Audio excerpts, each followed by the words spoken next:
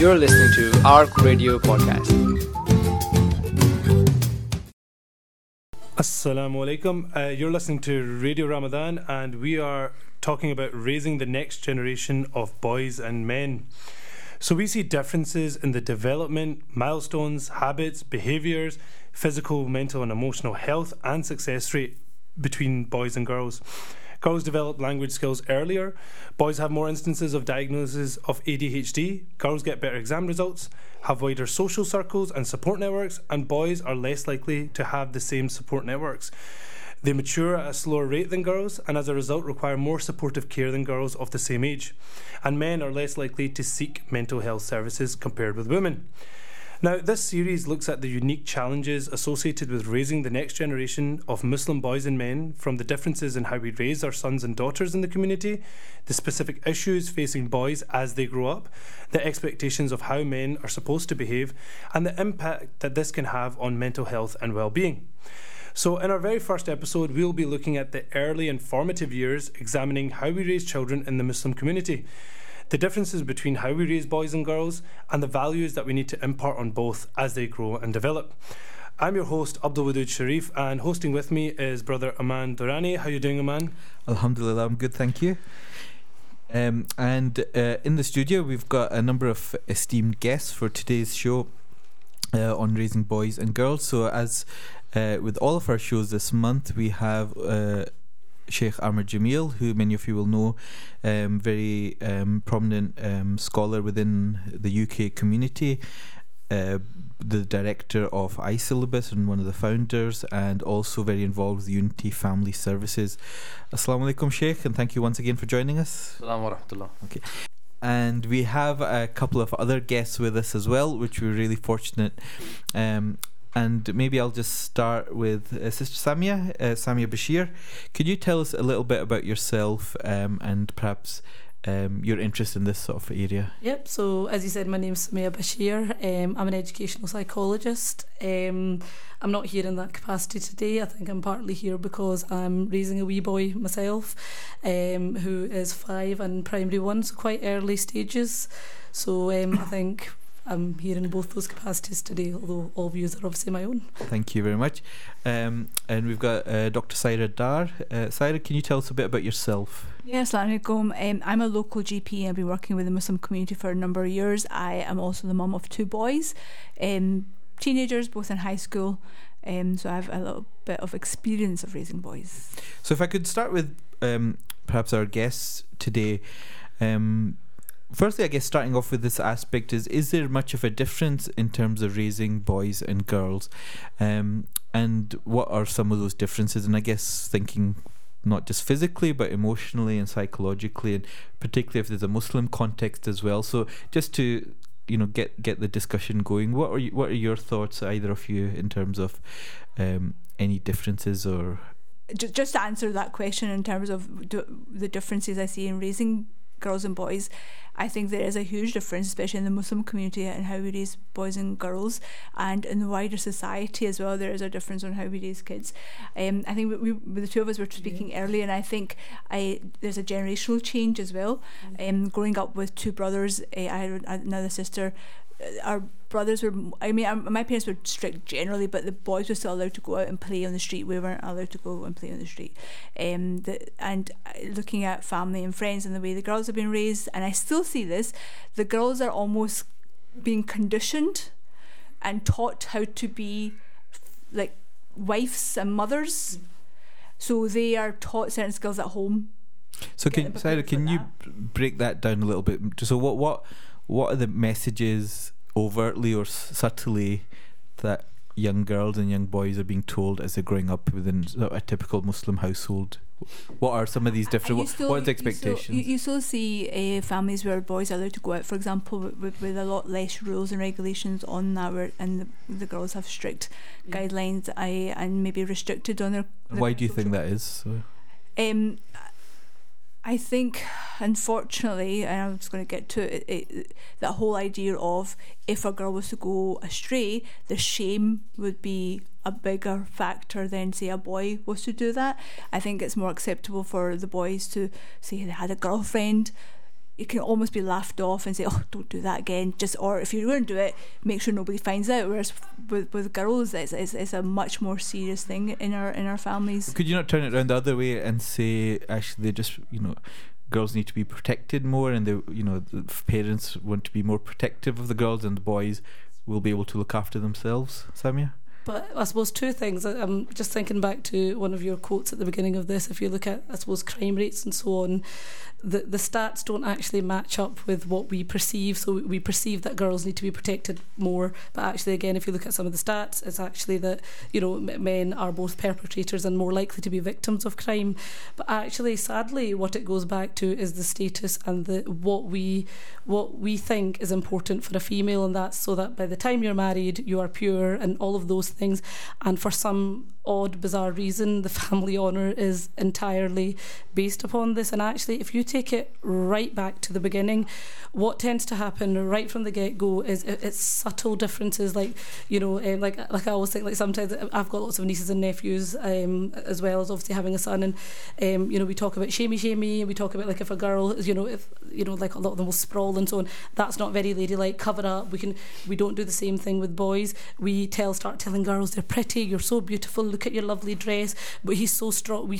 That starts right from the get-go, and you have those fundamental differences. But everything about, like what you're talking about, is if like sometimes a girl takes dad's shoes off or gets him a coat, we celebrate that. We say, oh, look at that, look at so and so, we side us, man, look, she's getting her dad her coat. And what you're doing is you're reinforcing that idea that you're a carer, your job is to look after everyone else, your needs are secondary. And what we start doing with boys right from the get-go is all those comments about, he's so strong, oh my goodness, look at him, he's so strong and he's so successful. And we celebrate different qualities than we do with girls right from the get-go. But sadly, everything I think we're going to talk about today will all sadly come back to, for some reason, the family's honour is completely and utterly tied to the marital status of a female. But these sort of narratives that you touched upon, are these not wider societal ones in terms of the boy is, whether it's Muslim or non-Muslim, shame or not shame? Is it not, look, girls play with dolls, they should cook Absolutely, and clean, and boys should be strong and masculine in those ways. So and is there anything wrong with that, or does that become an issue at all? So two things. Sarah and I were actually laughing. We were saying you should have actually come out with a mic outside, because we had a really interesting chat. So that's one of the things I was mentioning. The problem is it exists within wider society and wider community. So you're absolutely right. But I suppose, and I was explaining that I do a lot of equalities work and kind of various things. I think as a society, as a community, our community is much further back. So I see a big difference when I'm at work versus when I'm at home. So the things that I'm celebrated for when I'm at home or within the community are very different to how I'm valued out with the community. So can you give some examples of what you mean by that? So I suppose I'm thinking when I'm at work, my opinions matter. For example, I work within a team where I lead males and females, and when I lead that team, it's irrelevant whether I'm a male or a female or not. I would probably, when I'm in the community, taper down my views. I would probably not say some things because I would be worried about offending elders, worried about offending others. So I'm a much quieter, much more subdued, I know it's hard to believe, a subdued version of myself when I'm within the community. And a lot of that is because I think the challenge that a strong opinionated female brings is sometimes too much. And you're right, it exists within wider community, but I suppose going between the two cultures and the two communities, I feel valued more in one than the other. It's interesting you say that, because one of the things we were talking about, and you mentioned that girls are more successful in terms of academia than boys are. These stats are coming out, and I wonder, is it because outside the home they're being congratulated maybe more appropriately or more balanced for that success, and therefore that drives them to achieve those things more than it would be for the boys who maybe they're getting that at home and they don't need it as much, whereas for the girls that equity they feel outside the Asian community or the Muslim community drives their ambition more. And we are seeing that. We're seeing Muslim girls become more successful, more educated, there's more professionals. And again, it was something we mentioned maybe the boys are being left behind. Mhm. And is that one of the reasons then for all the other social problems we're seeing in our community? You know, I just have the question. Like, I'm just putting out how much of this is biological, like in terms of, you know, these differences.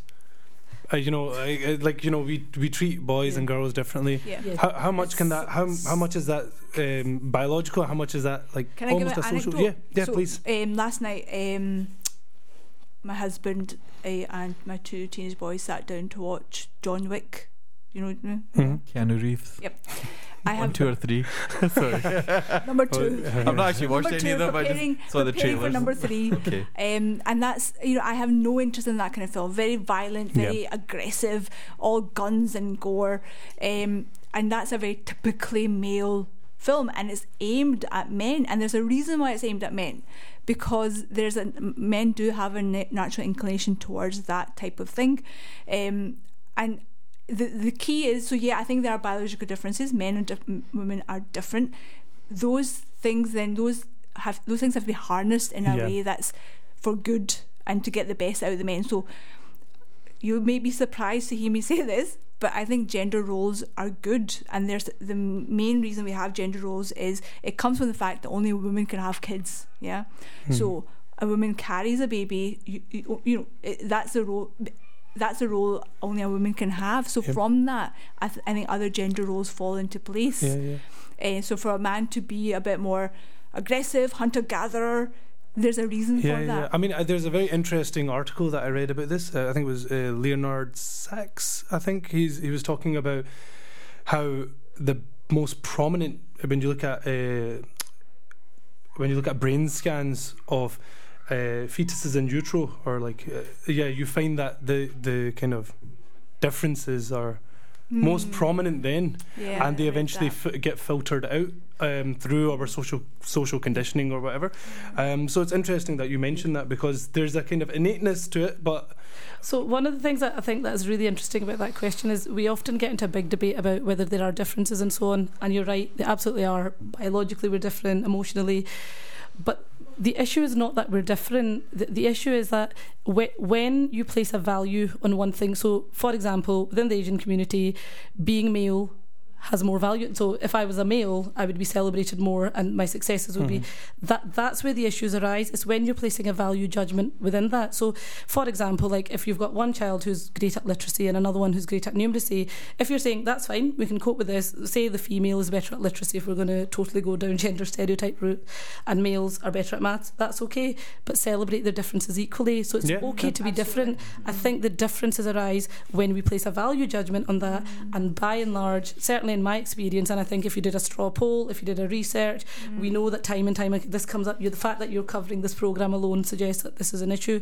It comes up again and again, and that's what the issue is. We need to equalise that balance. Once you've done it, it's okay to be different, because two boys will be different. Is that not a society-wide problem? Yeah, absolutely. But I would, and I say this again and again, it's a society problem, and then it's much worse in our community. It's heightened, I saw a young girl just a couple of days ago who has just finished high school, and she's now going to spend the next few months learning how to cook at home, cook and clean, and learn these techniques at home, because she's engaged to marry someone from Pakistan, and someone she's not met, and that's acceptable. That was acceptable for her. So I really had to zip my mouth and just hold my my opinions to myself. But it's not. To me, it was kind of surprising that we're still seeing this. We're still seeing this. She, so soon as she finished high school, that's it. Stay home, learn how to cook, make roti and clean, because that's going to be your life from now on. And if a female wants to do that, that's okay as well. But again, it's about the pressure and the value and all of those things attached to it. And she seemed very happy with that decision. But I think it's not just that she was happy to do that. She has not had the opportunities, and she has not seen what else there is on offer for her, and what she could achieve, and what she's capable of. So I'd like to. Hopefully that's setting some of the scene for some of the areas that hopefully we'll explore further in this show.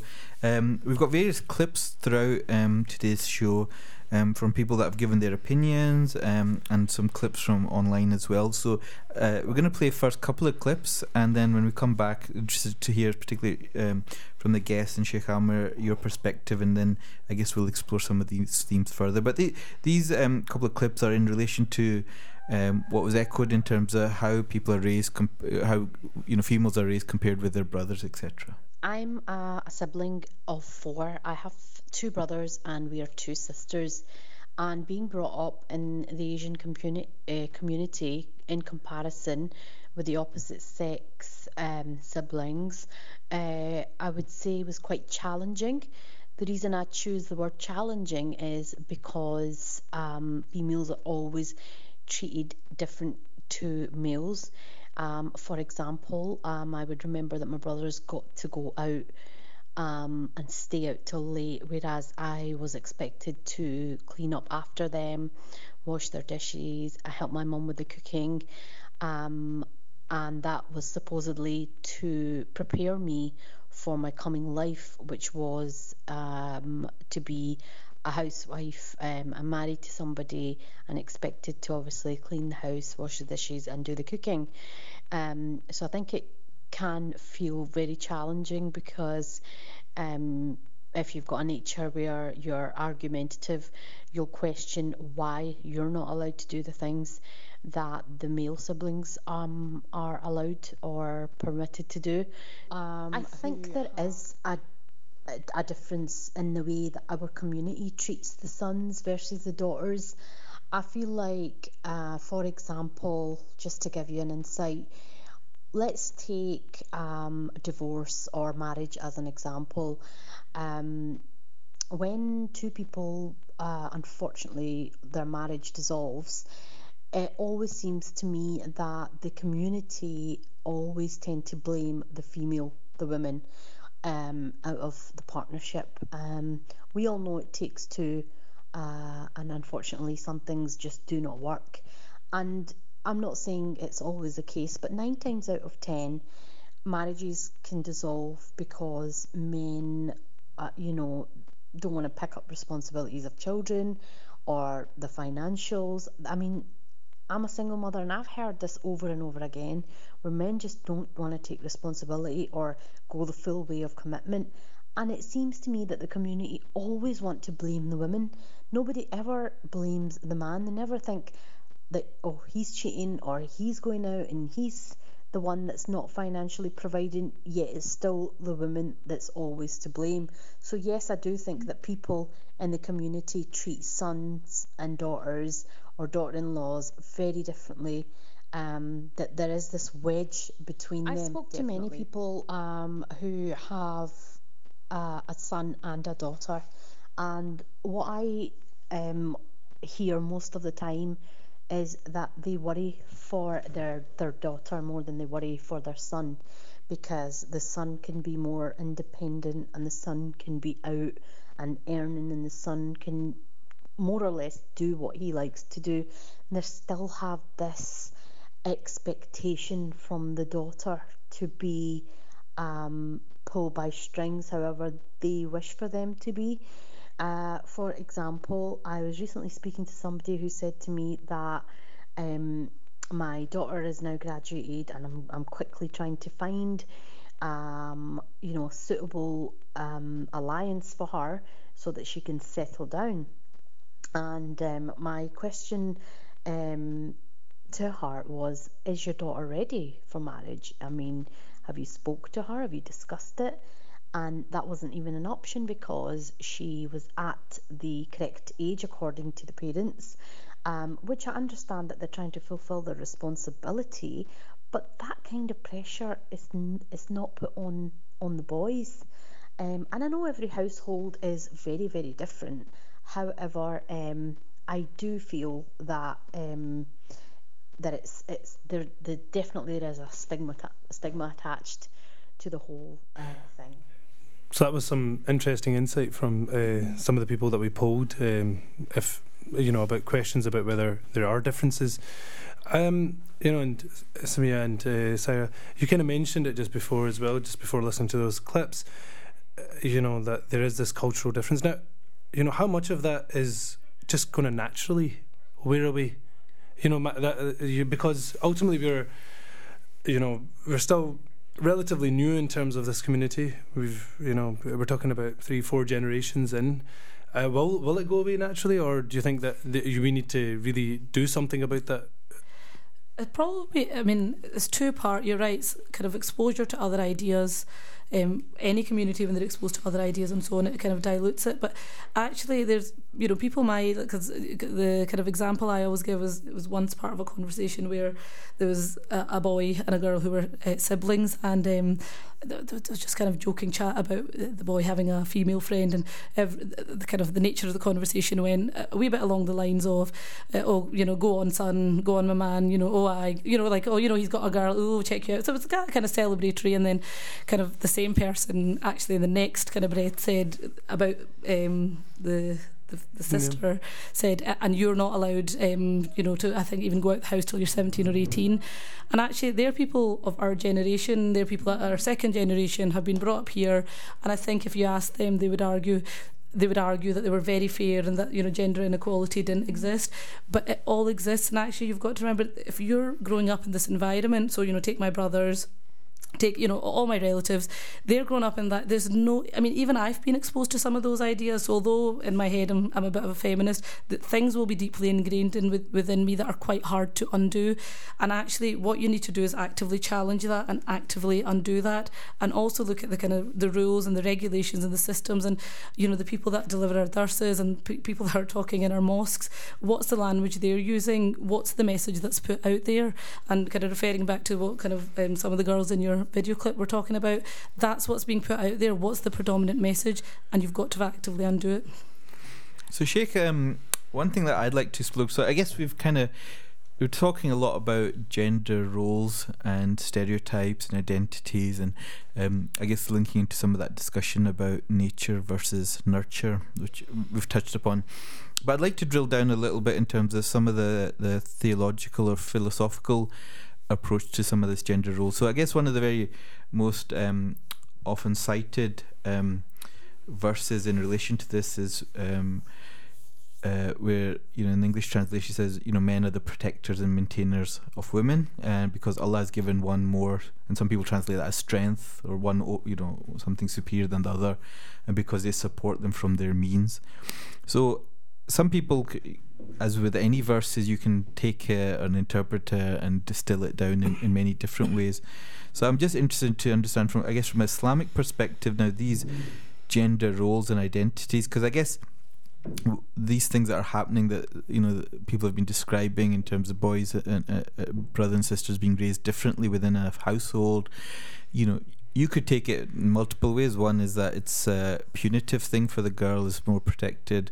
Some people might say actually that particularly you hear things like daddy's girls in it, that they're actually more protective because they really want to, they know that women might be vulnerable, and they might, I need to do more, I know how bad society is, or I know what men are like, and therefore almost I become overcompensate with guys. So that might explain some of the differences. So I guess from an Islamic perspective, and even from some of these verses, how do we actually, because I've got all these different interpretation translations. So some of them are men are the managers of the affairs of women, then we've got protectors of women, maintainers.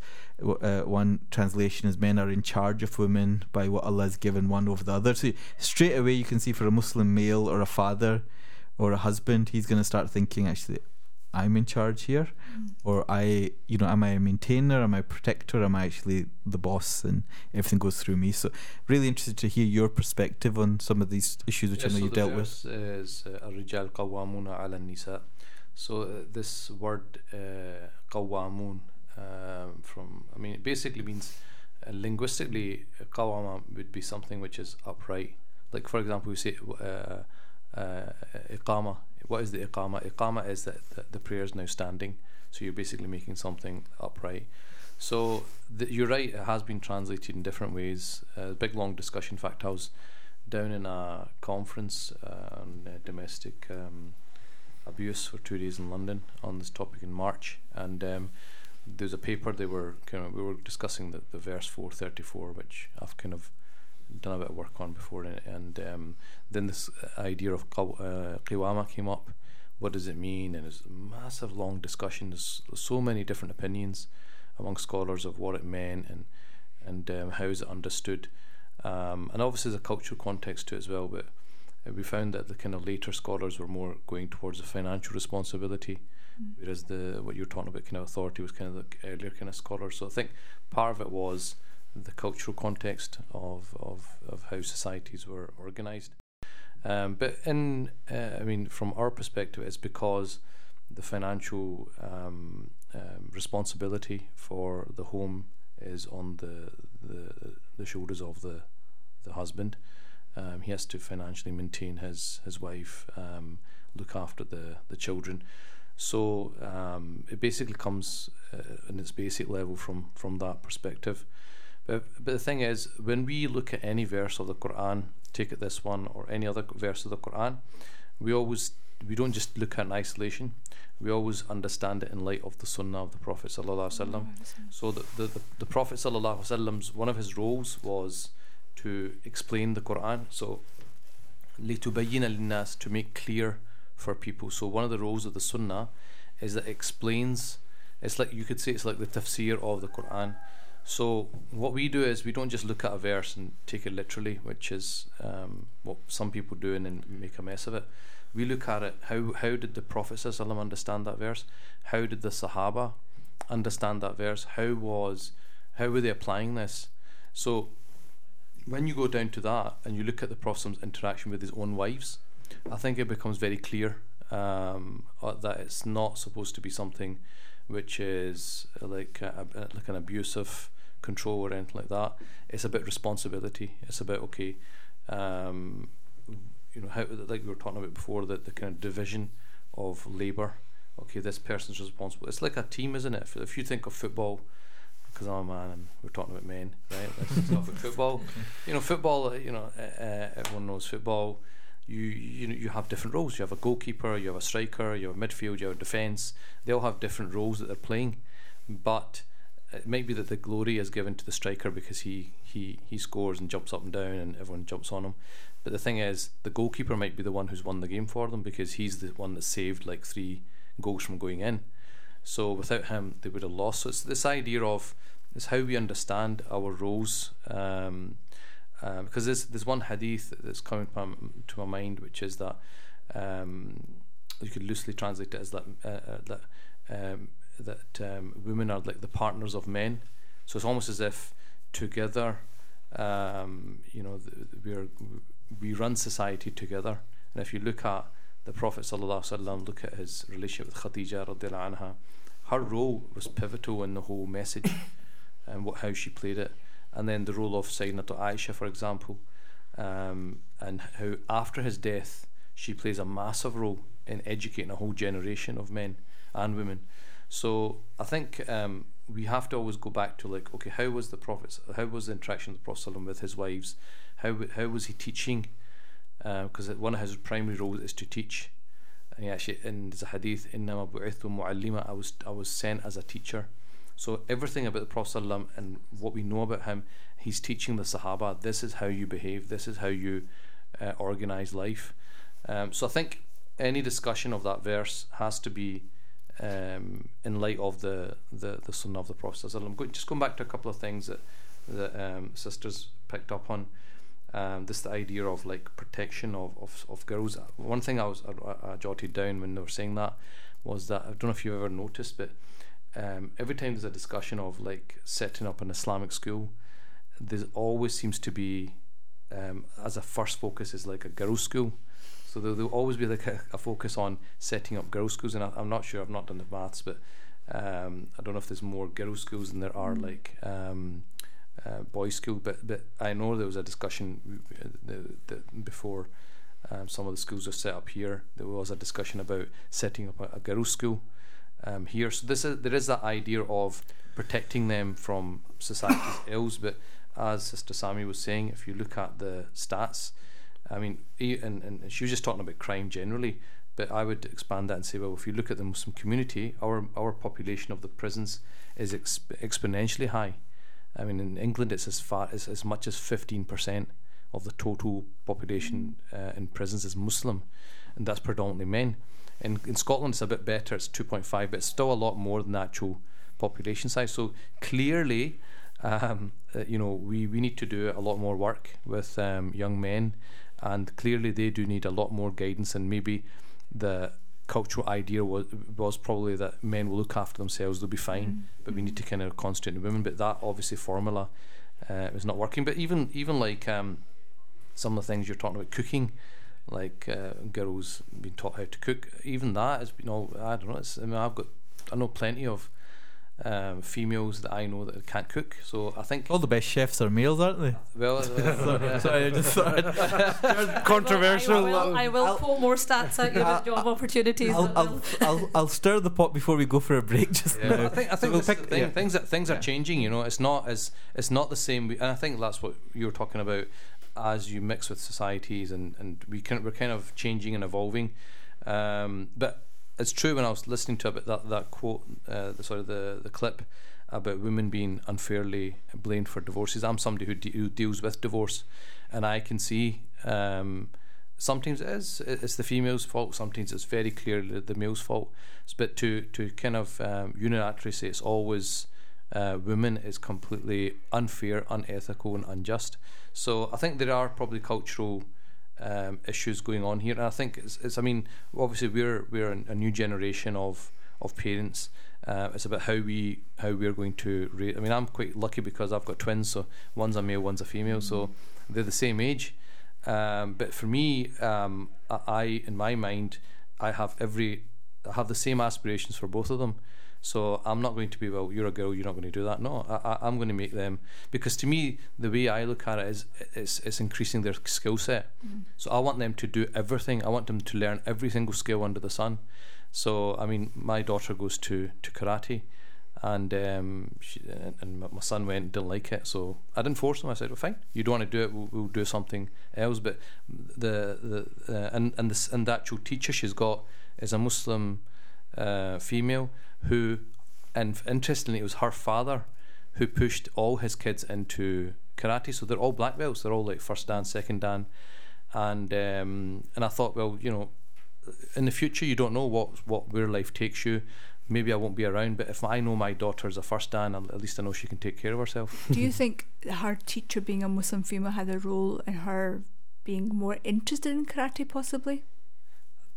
My daughter, I think, would have done it irrespective. Regardless. I think she just likes one of those kind of people that likes to try everything. But I think that we were talking about role models in other shows.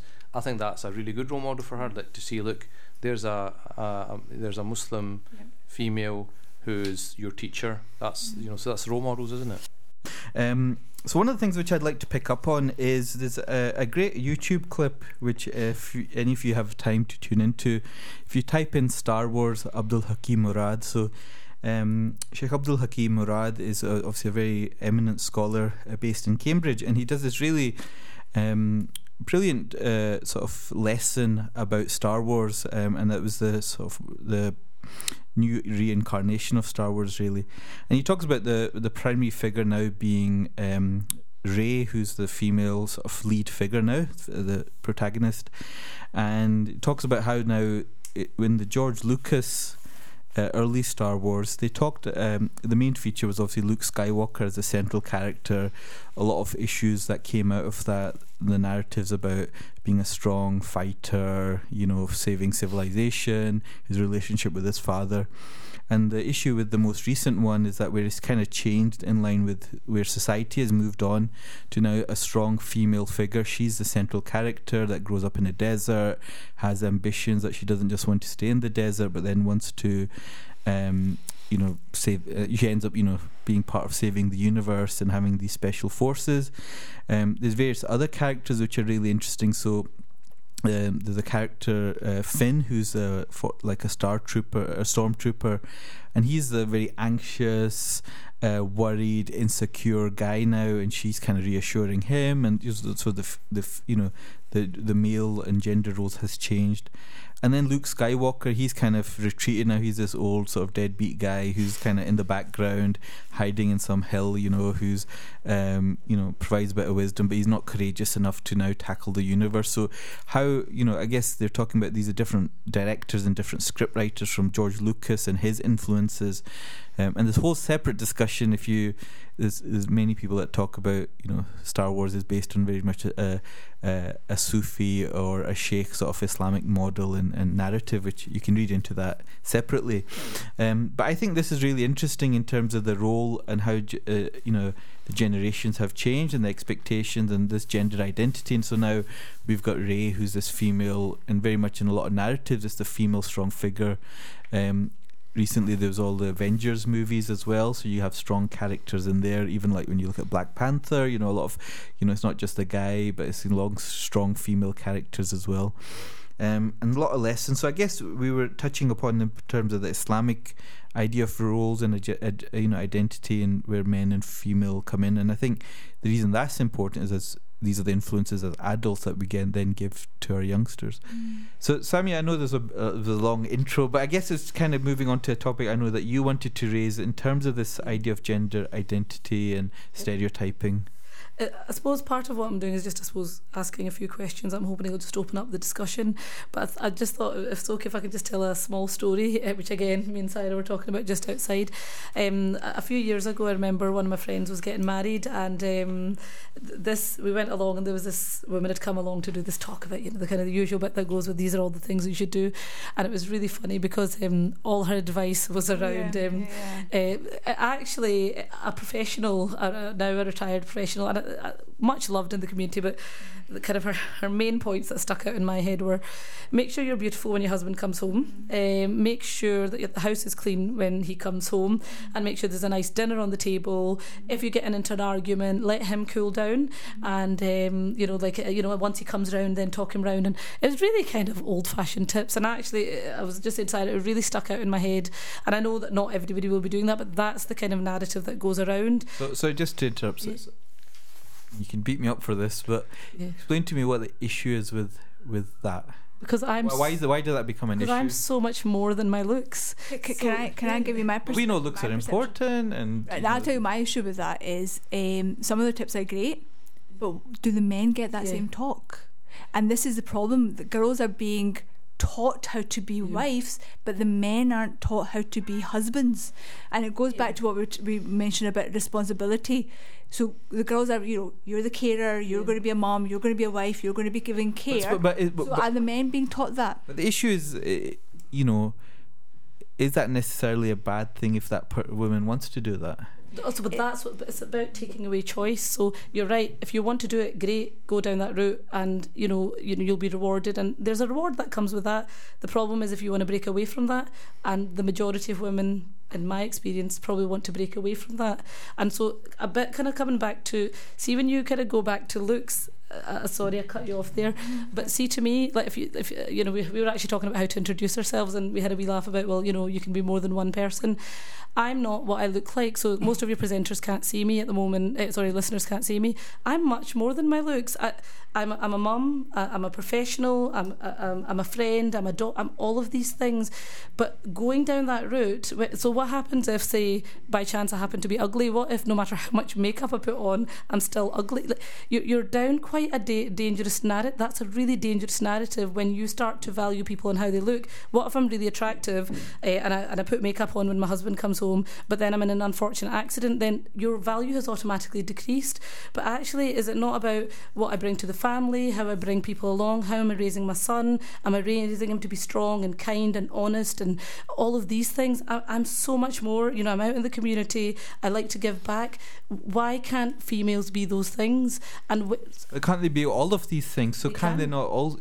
If it's just one component, is that not good advice? There's like for that a male, it might be be strong. You're gonna have to get a job. For your family, you have to be responsible, but also you need to be good father and socially See if that advice was being given to both, and both genders were doing them equally, we would be living in a beautiful, beautiful world. But we're so far from that. It's the bit that you just said there about. Was it as female telling you this, or male? So that's what. So what? So how?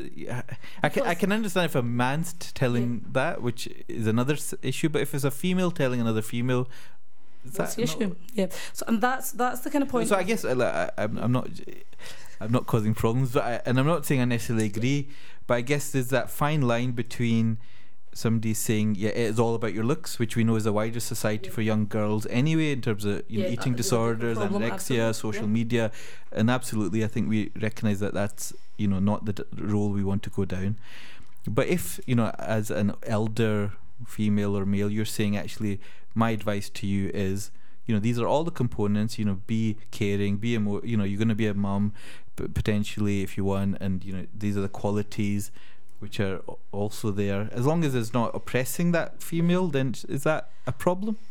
I think the issue is not that those qualities are not good. They are very good, but they need to be balanced. I remember going into one of Sheikh Hammer's lessons about the fire gazing time that a man should have, and it was kind of, we talked about it in a jokey way, but it was something that I took on board. So when my husband comes home, he gets that smile and he gets time to chill. So just elaborate, what's that, Sheikh? What's your I missed that memorable session.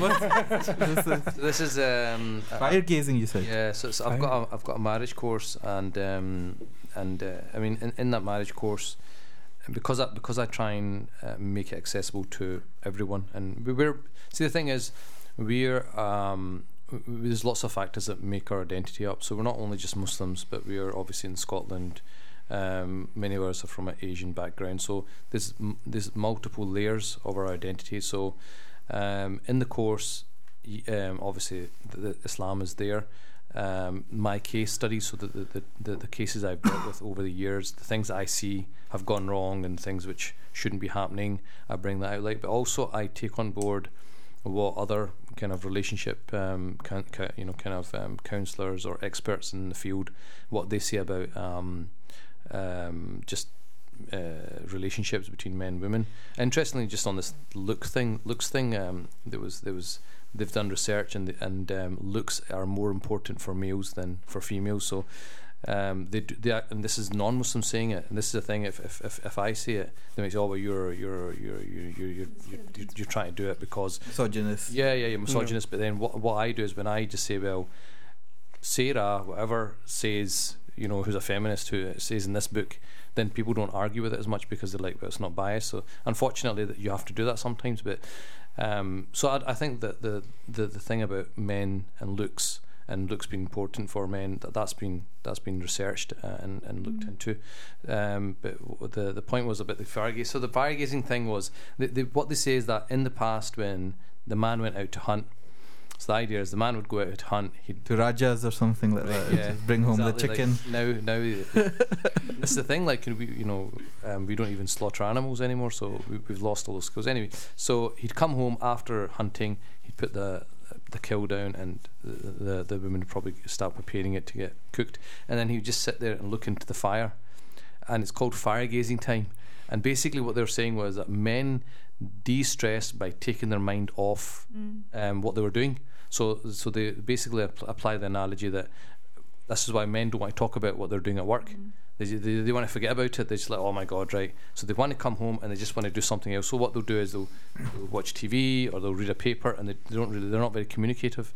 Whereas women, because they bond through talking, through communication, they want to say, how was your day? So that this is their way of saying, how's your day? I'm taking an active interest in what's been happening, whereas he doesn't want to talk about it. So it was all about explaining how men operate, how women operate, so that you improve your understanding, so that you can basically accommodate each other's needs. So the idea is that you kind of come when the man comes home for about 30 minutes, they'd say it's best not to discuss anything important, because he's not in the right frame of mind. Once he's kind of got that, he's kind of out that zone, then you can kind of talk to him. And I remember, I mean, Cyrus saying she took it on board, but I remember there was someone actually contacted me. It was a case, and she actually mentioned this fire gazing thing. She goes, I used to get so upset. She goes, when I used to come home, I'd make the dinner, and when my husband came home, I'd have the dinner ready, but he'd take half an hour having a shower and faffing about in her mind, right, before he'd come down. By that time the dinner was cold, I would be upset, blah blah. She goes, then she goes, when she did the course, she goes, I actually understood why he does that. So she goes, now I just wait half an hour and then to come down. And she goes that he's a lot more receptive and stuff. So I think that's what she's saying. So I think one of the- my follow-up to that- point. hold on. I was just thinking we don't have open fires anymore, so I think we'd stare at radiators. But sorry, Samia, we'll come back to you because we interrupted Cyrus. So now we understand the context of fire. Was it fire gazing? So my follow-up to that is my husband. You went home. So I give, when he comes home from work, he gets that. The other side is he works from home a lot and I'm out working. When I come home, I get that smile. How was your day, babes? Come sit down, draw a cup of tea. I get that. So it's about that balance, and just what you said about that chance to download, work was rubbish. I get that. So men and women need to understand the differences they have. So when we get that talk at those duas, to be a good wife, beautify yourself, smile, those are all good. That's all good advice, but it has to be in a context and it has to be balanced. And I think the other thing's not happening. The men are not being taught their side. It's out of interest though. So do you want that half an hour to yourself, or do you want that emotional connection? Do you know? Actually, I think, Aman, you know me too well. I'm just curious. Have the fire gazing time. Okay. Can I, so Samia, you were going to have some thoughts on that. Yeah. And I actually see everything you said is totally evidence based, and I agree. But I suppose the tension for me there is, once again, what we're teaching is women to put the needs of the man first. So I come in from work, I've had a stressful day, but I get the dinner on, I've got to get the homework done, I've got to get the boy in the bath. Honestly, there isn't like there are times when I shouldn't say this on air so my mum and dad find out, sometimes if I finish the work a wee bit earlier, I'll go home and I just sit and I do nothing, because we don't get that time. So I totally agree with part of your point in that, yes, that's actually a really useful thing to know, that we have different communication styles.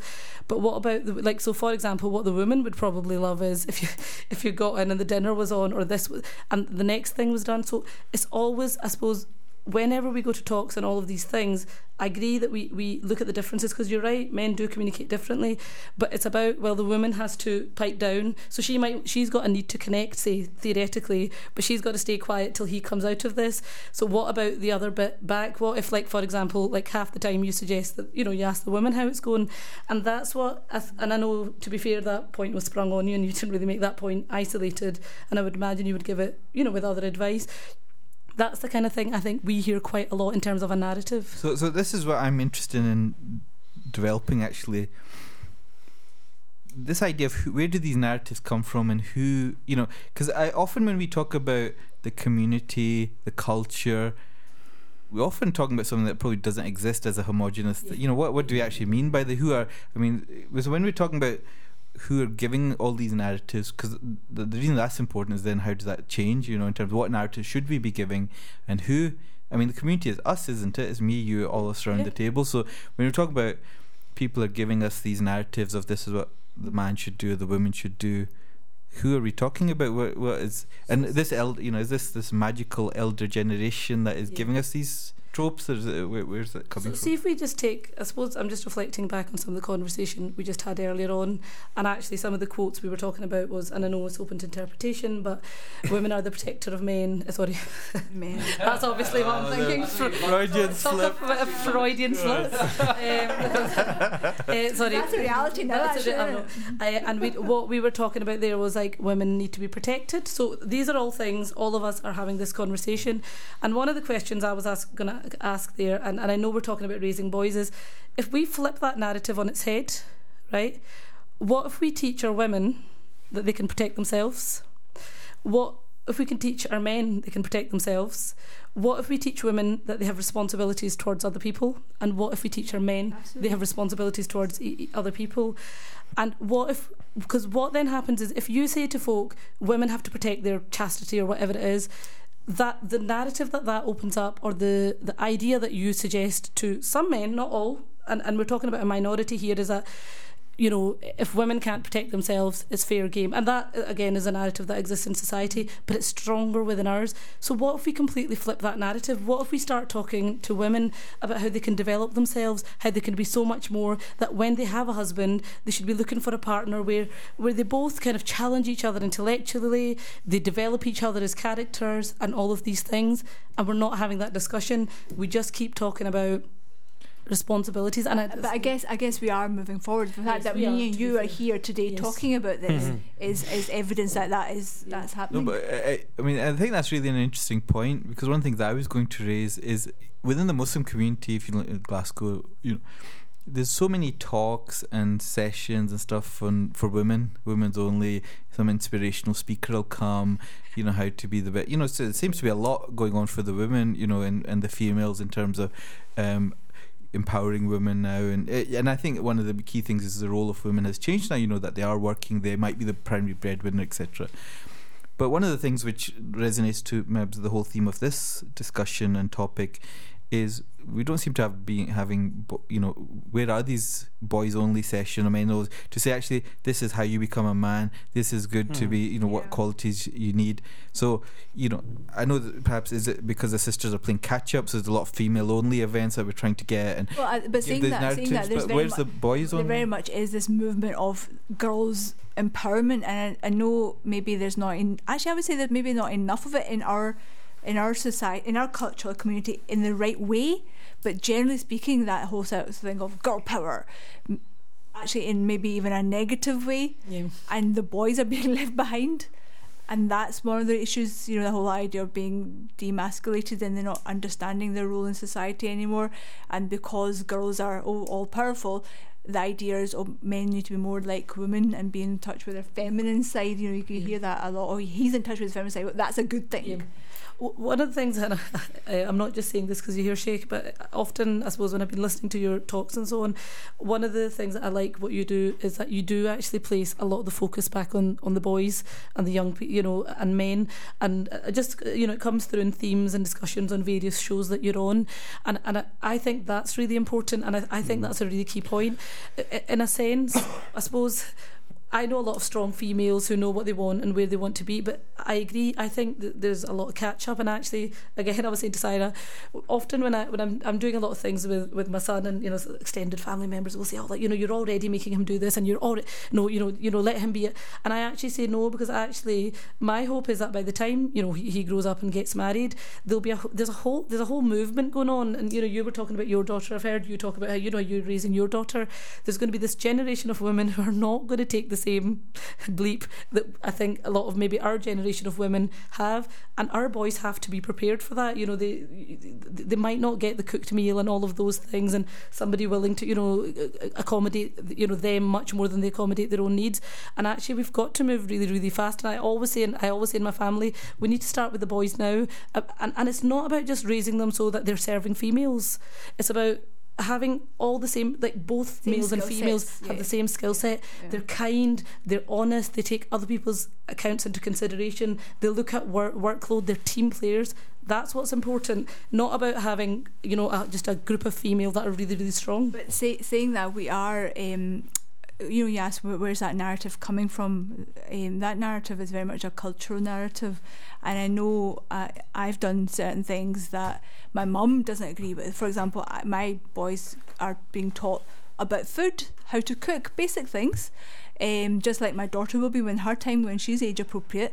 And that to my mum is quite shocking. What's the need for that?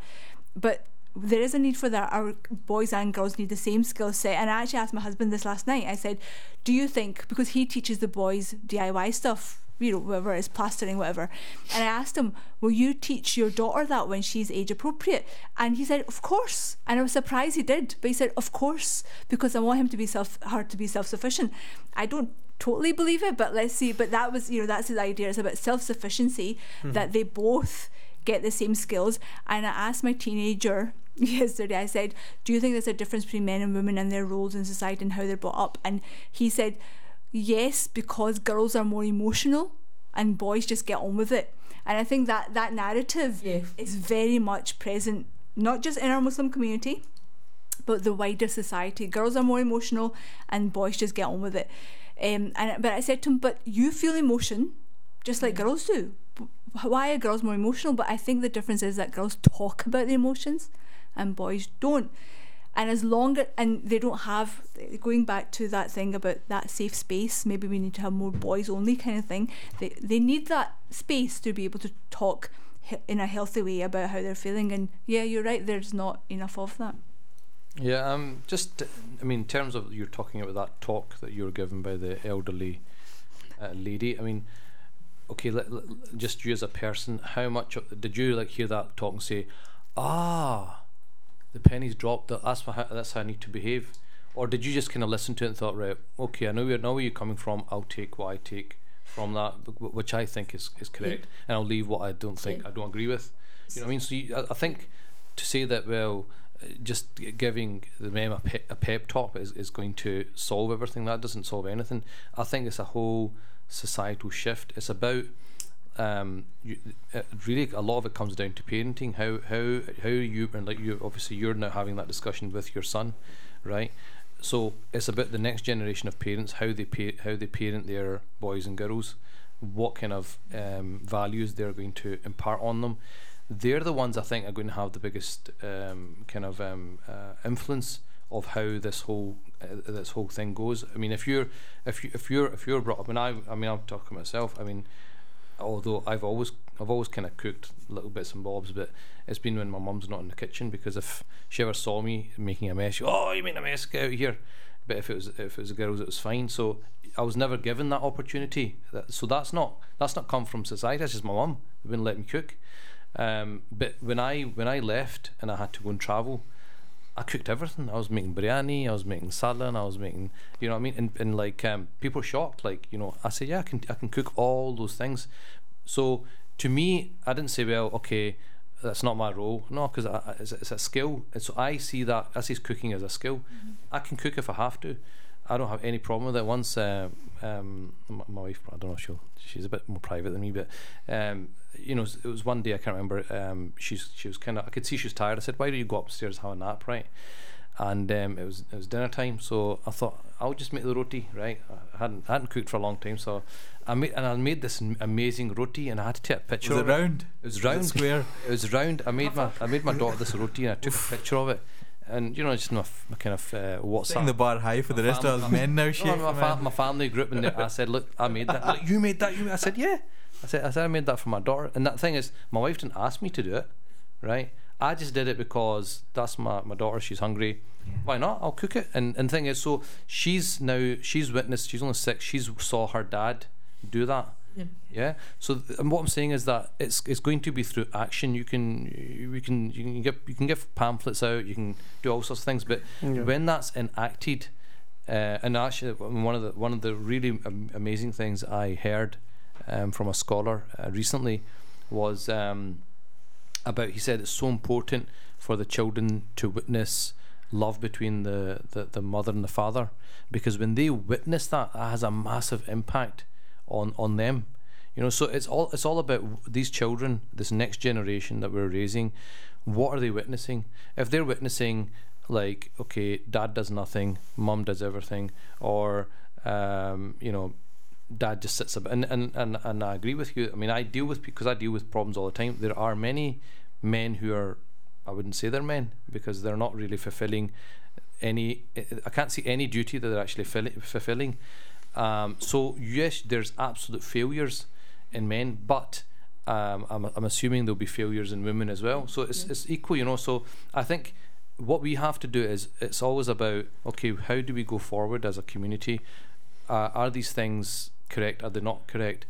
And I always say, if we go back to the prophetic example, how was the Prophet ﷺ, how did his wives describe him? They described him as, you know, somebody who was easygoing, very helpful in the house. He was always loving. He was always cheery. He was all, and remember, think of all the anxiety the Prophet must have had, the concerns of the Ummah. But with his wives, he was very gentle with them. That famous story of Umar, when Umar comes and he hears a lot of laughter, and he comes in, they run and hide behind the curtain, and he gets upset because he says, you know, you fear me more than you fear the Prophet of Allah. And the Prophet standing there, and the voice comes from behind the curtain that you're harsh, but the Prophet soft. And the Prophet starts laughing. He says, Omar, you're so strong that if Shaitan saw you, he'd cross the road.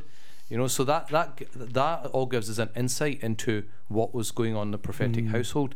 So I think that, okay, fair enough, we can have all these discussions why we have these issues, but I think it should be about, okay, how do we now change this? How do we, the current situation where you have men who are well below the bar, how do we raise them to that bar? How is that going to happen? there is obviously a certain amount of it which is out of our control, in the sense that there's a lot of external factors from media and all sorts of other things which we're part of that. But we can also definitely within our own circles be pushing. I mean, the next show we're going to be talking about chivalry and what it means to be a man, what the qualities of manhood is, and maybe we can talk about it more then. But this is basically where it needs to go now. So I'd like to move on to this last section of the show. I guess I want you to all imagine. So we talked about some of the difficulties in terms of some of these gender roles and how that maybe is not as applicable now, where maybe women are working now, women are their role compared to 40 years ago, 50 years ago, 100 years ago is very different. I'd like you to all sort of have that sort of go to bed tonight, and while you're asleep, there's a magic wand. I don't know if magic's allowed, Sheikh, but anyway, assuming magic's allowed in one school of thought, you wave a magic wand, and when you wake up, life is a lot better and exactly how you want it to be. And when you wake up, you go downstairs, you go to work, you go to school, you go to university, and you look at how society is different in an ideal world, quotation marks. So I'm trying to get to that. What are the roles of men and boys, and what are the roles of females in this perfect world? Because that is then the aspiration of where we want it to be. And then I guess I'd be interested to hear how we get there. So I just open up to anyone really in terms of how, what is this aspiration that we're trying to get to? What is a good, healthy male role in society, and also female? Abdul, were you going to add some thoughts on this? I guess I think it's primarily like how, the kind of common theme that's coming out is how we feel. Like really it's it's a thing about if you feel you're being, talking about the girls here, right? But like if you feel like you're being suffocated or you're being restricted in any manner. So let's talk about the boys first. But from the boys' perspective, I think in terms of what kind of virtues that we'd be looking what to are the instill, qualities they should have, what is the values? I guess, and my perspective is that the values would be no different to what kind of values that we instill in girls as well. There's not one, when you kind of zoom out of the values, you'll see that they all belong to the same set. Honesty, looking out for other people, being people that give sadaqah in all terms, all senses of the term. Looking out for other people, being kind, caring. All those things are still, So in your ideal world, Abdul Wadud, there would be no difference in terms of the values, the roles, the positions that men and women and boys would play. Is it a very neutral society? Is that going to raise other issues? I don't know. In terms of practice, it might come out in different kind of. There might be different roles, right? You might find that, but I don't think you necessarily have to go and say that the values breed the kind of this idea of a separation in the roles. It's just that you're picking up where the other person's, we pick up for other people's slack ultimately as well. And Sheikh Amr going and doing the roti is an act that shows that when somebody's a bit tired or your wife's tired, that you can come up and rise up to it. So it's not and then when you zoom out, it's more about teamwork and all these kind of qualities that ultimately you're trying to a big thing I'm a fan of is love and service, right? And if you focus on those two aspects, you'll create community-wide change, whether you're a girl or whether you're a boy, and you got to instill those. So if you with your children, with boys, you're not going to inculcate the sense of you need to be the primary breadwinner. You're going to in 15 years time, when you're an adult, you're going to be the provider here, and you're the rock of this household, with respecting, as a teamwork with the wife being, there to support as a mutual thing, not in an oppressive way. Yeah. If she's the primary breadwinner, you look after the kids at home. There's no pressure on you when you're 12, 13, 14 to have that aspiration. No, if it's not oppressive, right, having the same opportunities is definitely important as well. And I think Sheikh Amr talks about this, is that when you go to the letter of the law, that's one thing, right? But the spirit of the law can manifest in the inverse, right? It could be that the wife's the primary breadwinner, and the husband is doing the taking care of the children, the child rearing. And I think I've seen instances where that's actually been a successful model for a family, from what I can see as well.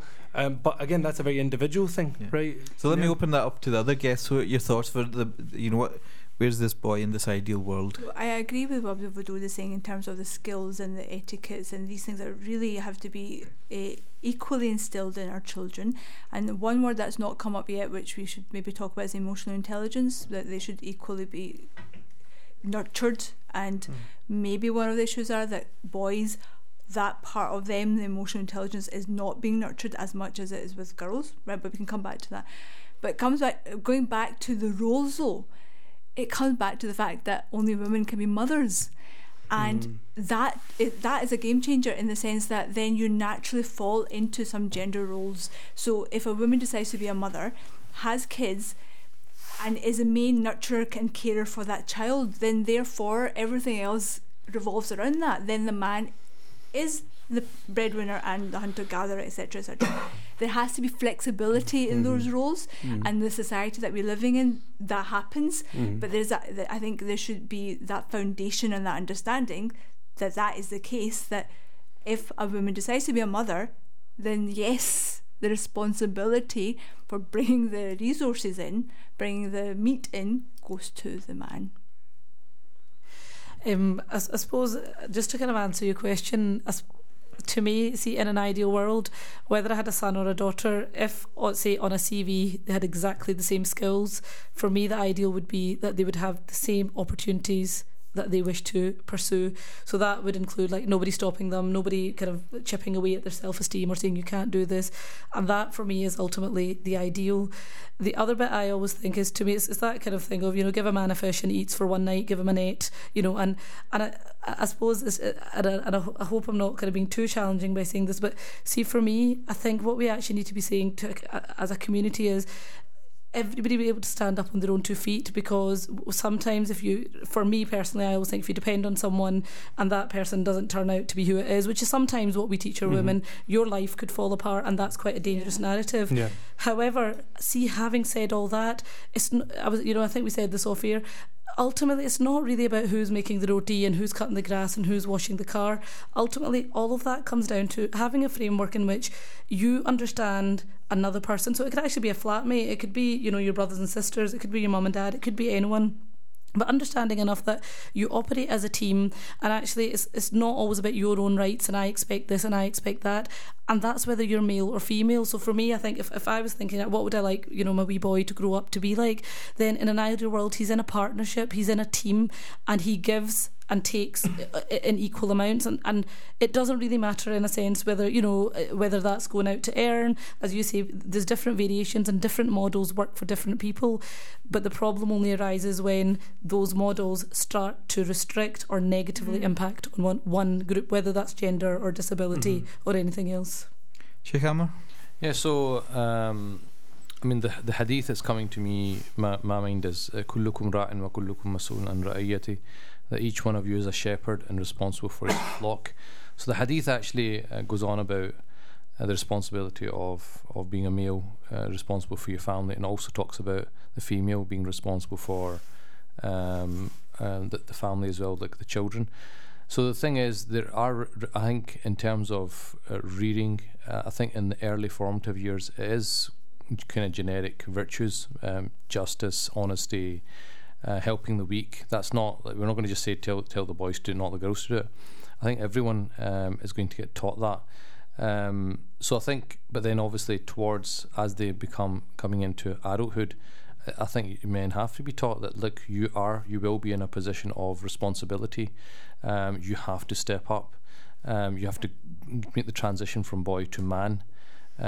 So tomorrow you're going to be responsible for other individuals. You have to play that role. Now, that doesn't mean that we're going to say to the women that's fine, a man's always going to look after you, don't you develop your skills. We will obviously push our daughters to also become educated, learn every type of skill under the sun as well. But the thing is, inshallah, the system that Allah subhanahu wa ta'ala has made is a couple, they'll grow up, they will have a family, the mother, obviously the mother is going to look after the children. That in itself needs to be valued, because we live in a society which has devalued that institution of motherhood, because it leads to expressions like when you say, what do you do for a living? Oh, I'm just a mother, or I'm just a housewife. You're not just a housewife. You are rearing, the next generation. Your role is so crucial. In fact, I remember, one of my teachers, Sheikh Omar, and again, it's about how you're rearing people. I remember he was talking, and he just said out himself, and this is somebody who's in Yemen, in a very male-dominated society. He's a scholar, and he goes, something? He goes, I think my wife's role is greater than mine. Although nobody knows who she is, but he's Sheikh Omar, he does a khutbah and everything, he's very famous. He goes, I just teach and this and that. He goes, my wife gets up before me, she does her own tahajjud, then she gets the kids ready, then she goes and takes them, and she comes back, she then does stuff for me and this and that. And he gave me her schedule. He goes, that's a full-on schedule. So it's the fact that he really appreciates what his wife is doing. He values what she's doing. The problem happens is when it's devalued. So it's like, well, what have you been doing all day? So it's the problem is that our society has devalued that whole role of the mother and the crucial role that she plays. When I look at like great people, if you look at the role the parents played a massive role. Imam Malik, his mother used to tie his turban. So there's an instant where he's sitting in Medina and he's doing a dars, and he stands up in the dars and sits back down, and his students ask him afterwards. They said, Imam Malik, why did you stand up? And he said, I saw my mother come out to the roof, so I stood up out of respect for her. So obviously he's teaching that to his students through action. Again, it's action, isn't it? It's not words, it's action. So they're witnessing, oh my God, this is how I should behave. So if you look at even the Prophet ﷺ's example, there was an instant where this man, he had his son on his lap, and he had his daughter next to him, and the Prophet ﷺ said, don't do that. He goes, you have to treat them equally. His own daughter Fatima al-Zahra, when she came into the gathering, he used to stand up for her, kiss her on the forehead, and then seat her on the place he was sitting and move. So he was showing through his actions the value of women, the value of mothers, the value of daughters. So I think it's about the value that what we're teaching through our actions in terms of how we value things. I think if we get that right, then a lot of things will fall into place. And in terms of are there any differences? There are some differences, obviously, but let's just take the example of hijab. That's a very obvious one. So the dress code is different for women and men, but there's a laxity when it comes to men. The amount of men I see in the gym who got big beards and they got shorts on, and I'm like, you're showing your aura. That's not on. And I've corrected so many. In fact, I've actually got a video clip on this in my Good Life series at the gym. Hopefully not of these people with the no. But what I'm trying to say is that what I'm trying to say double is standards. Yeah, the double standards, because there's a hadith that says that every community has an attribute, and the attribute of this community is haya, is modesty. That applies both ways. That's for women and men. Okay, the dress code might be different, but the virtue of modesty has to be taught to men as well. Some guys, I don't want to say, I have to be careful what I say, but I think it's inappropriate what they wear. But the thing is, they will get away with it. If a girl was wearing it, it'd be like really frowned upon a lot more. The thing is, it's equally bad, and so that idea of modesty has to be taught to both of them. But obviously clear things like men can't wear silk and so on, which you're going to teach. So I think generally I would say you're going to teach them same kind of virtues, and there's going to be a few kind of differences here and there in terms of just like how teaching like males how to respect women. I think we have to first of all, like I said, go back to the whole way of what they witness in the home, how they're witnessing their parents interact. If the father is respecting the mother, they will automatically understand that that's how I'm supposed to behave. If there's disrespect going on, then obviously he thinks, well, that's fine, that's what you can do. But I think it's not just about just saying, well, that's is a problem with the Muslim community. There's a general problem in society of dehumanizing women, or the whole role of pornography. It's had a massive impact in how men view women. And then there's obviously the dramas that I'm sure a lot of people watch. The way people are treated in those dramas, they think that's normality as well. And then there's like things like the controversial things like the 50 Shades of Grey and so on. So there's lots of external influences which we're also exposed to as well, and that also has that impact on our psyche. So I think for me it's reviving those ethics, and they should be taught. And the thing is, one of the things that I think really needs to be taught widely is not just the seerah. So the seerah is the story of the Prophet. He was 6 when his mother died. This happened, the Battle of Badr, the Battle of Uhud. But another subject which comes under, which is the shama'il, the kind of the attributes of the Prophet. How was he with his wives? How was he with children? How was he with the environment? How was he with his companions? How he joked? How the Sahaba joked? How was his humility? How was his anger? All these different situations that we find ourselves in. How did the Prophet ﷺ deal with it? How would he deal with it? And that, I think, is probably one of the key things that's missing in terms of dealing with a lot of this stuff. Jazakallah khair. So I think that's a lot of food for thought, really, and I think it raises so many different questions, which hopefully we'll be exploring in other episodes. But we're coming towards the end of our time, and what we'll do is just go around to all our guests if any final comments and thoughts, and even any suggestions of if somebody wants to look into this a bit more or think about this, what tips would you give them? So I'll just start with Saira in terms of any final comments and thoughts on this topic. Two comments. First of all, I think to raise the next generation of men, it needs to start at home. Again, what Sheikh Amr said about parenting, you need to show them what a man looks like, what a man does. So, ideally, that comes from the father. I know there's a lot of families that a father isn't there, so maybe other family members or friends would kind of be involved in that, but they need role models growing up. Their mother is a role model as well, so for them to understand what a man is like comes from the mother, and the way the mother is, the way her interaction is with her husband, her interaction with her son, is really important. So that's my first comment. And the second comment would be the emotional needs. So again, I kind of alluded to emotional intelligence before. I think it's easier for us to develop the emotional intelligence of our young girls because they are more inclined to talking about their feelings. I know my daughter is at 6 years old. She's very verbal, and just from my own personal experience, my boys weren't like that. They were more boisterous, wanted to run about, and that's how they show emotions. But we still need to talk about them, and we still need to teach them, you are acting that way because you're angry. It's okay to be angry, but here's how to deal with it, instead of them watching Avengers or John Wick and thinking you get angry and you throw things around, because that's where they're learning emotional intelligence from. Sister Samia? Yeah, it was just 2 quick points. I was thinking, I think we're on quite a long journey, and I think it's going to take a few generations before we, actually possibly longer, before we get to a point before I think things change really kind of actually meaningfully for a lot of females.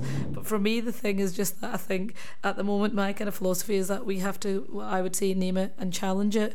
And if you're listening to this and, or you're having these conversations and it feels uncomfortable, then it's feeling uncomfortable for a reason. Or if you're feeling quite worked up by some of the things said in this conversation, I suppose we have to look at why that is the case, and also why do we keep coming back around to this topic. But that all said, I just like to always end up on a positive. I think things are changing, and I know we focused quite a lot on the negative today, but there is lots of good work being done, and I think some of the narrative in some of our masjids and establishments and communities, some of that narrative is very, very slowly changing, and I say it'll just take time, but it was really just to end on a positive, to say I don't think it's all doom and gloom. We're getting there, but we just have to push it. Fantastic. Thank you very much. Abdul Wadud? Yeah, I mean, mine is more a recommendation. So one of the things I did just in preparation for the show was I read a book, or I'm still in the process of reading a book. I never finish books. So it's called The Wonder of Boys by Michael Gurian. And actually, I found it really enlightening just for myself. I felt like I understood myself a little bit better, if I'm being honest. And he talks about, the needs of boys, the differences in terms of the needs, the fact that they can manifest, anger in a different way, like Sister Sarah said. It actually was very enlightening for me. So I definitely recommend people to read about it. Knowledge is power, and so yeah, it's called The Wonder of Boys by Michael Gurian. Excellent. That's a really useful resource. And as always, Sheikh Amr, final word to yourself. Yeah, so I mean, this idea of I mean, I've read this in like some of the Arabic kind of writers, like some of the kind of Arab scholars. They talk about this loss of rujuliya, which is like manliness, you could say, or masculinity, or whatever you want to say. So it's something which is across the Muslim world that even scholars recognise that something's not right, that men are not, or a lot of men, I shouldn't say men, a lot of men are basically not hitting the bar as much as they maybe should. So I think it's about, like I was saying, I think that the parents have got a massive role, and it's not just the father, it's like Saira was saying, it's the mother as well. The mother is a primary carer, and whatever, children always have a strong link with their mothers, and if the mother is bringing her son up, and like I said, the example of Imam Malik, his mother, even Imam Shafi'i, she had a big part to play in his tarbiyah as well, and his upbringing, and I can name others as well. So there was a lot of great women who are behind these great men. So I think the role of the mother is extremely important, and as well as the father, and how they both interact with each other. They have to be very conscious of how they interact and what their children are witnessing, because children will grow up as their normality or frame of reference. So if they've seen all the good positive stuff, then they will reciprocate that. If they've seen like bad examples, then it can impact their kind of relationships as well. And lastly, that just kind of, like I said, I really think the key is more of an examination of the Prophet ﷺ as a person. How was he as a husband? How was he as a father? I mean, the fact that sometimes when I mention like stories like the one I mentioned before about the Prophet standing for Sayyidina Fatima, people are like looking at me as if they've heard it for the first time in their life, and some of them have. And I'm like, well, why is it that you're like 30, 40 years old, you've lived your life, and you don't even know how your Prophet dealt with his own daughter? So clearly there's a disconnect. There's a disconnect between us and the prophetic example. And if we look at that, we'll find all the answers there, inshallah. So, Aman, I believe mentioning manliness, I think that's next week's topic. Yep. So I think today's discussion has been really good to identify some of the issues, and is a launch pad really for the coming episodes over the next 3 episodes that we'll have on topics such as manliness and chivalry. But I'd like to thank you all, to all the guests, for coming in, spending time and sharing your thoughts. If you'd like, as listeners, to leave your comments, please visit us on our Facebook page at Radio Ramadan, or you can download the podcast on SoundCloud and just search for Arc Radio. But until next time, Jazakallah khair for listening, and take care.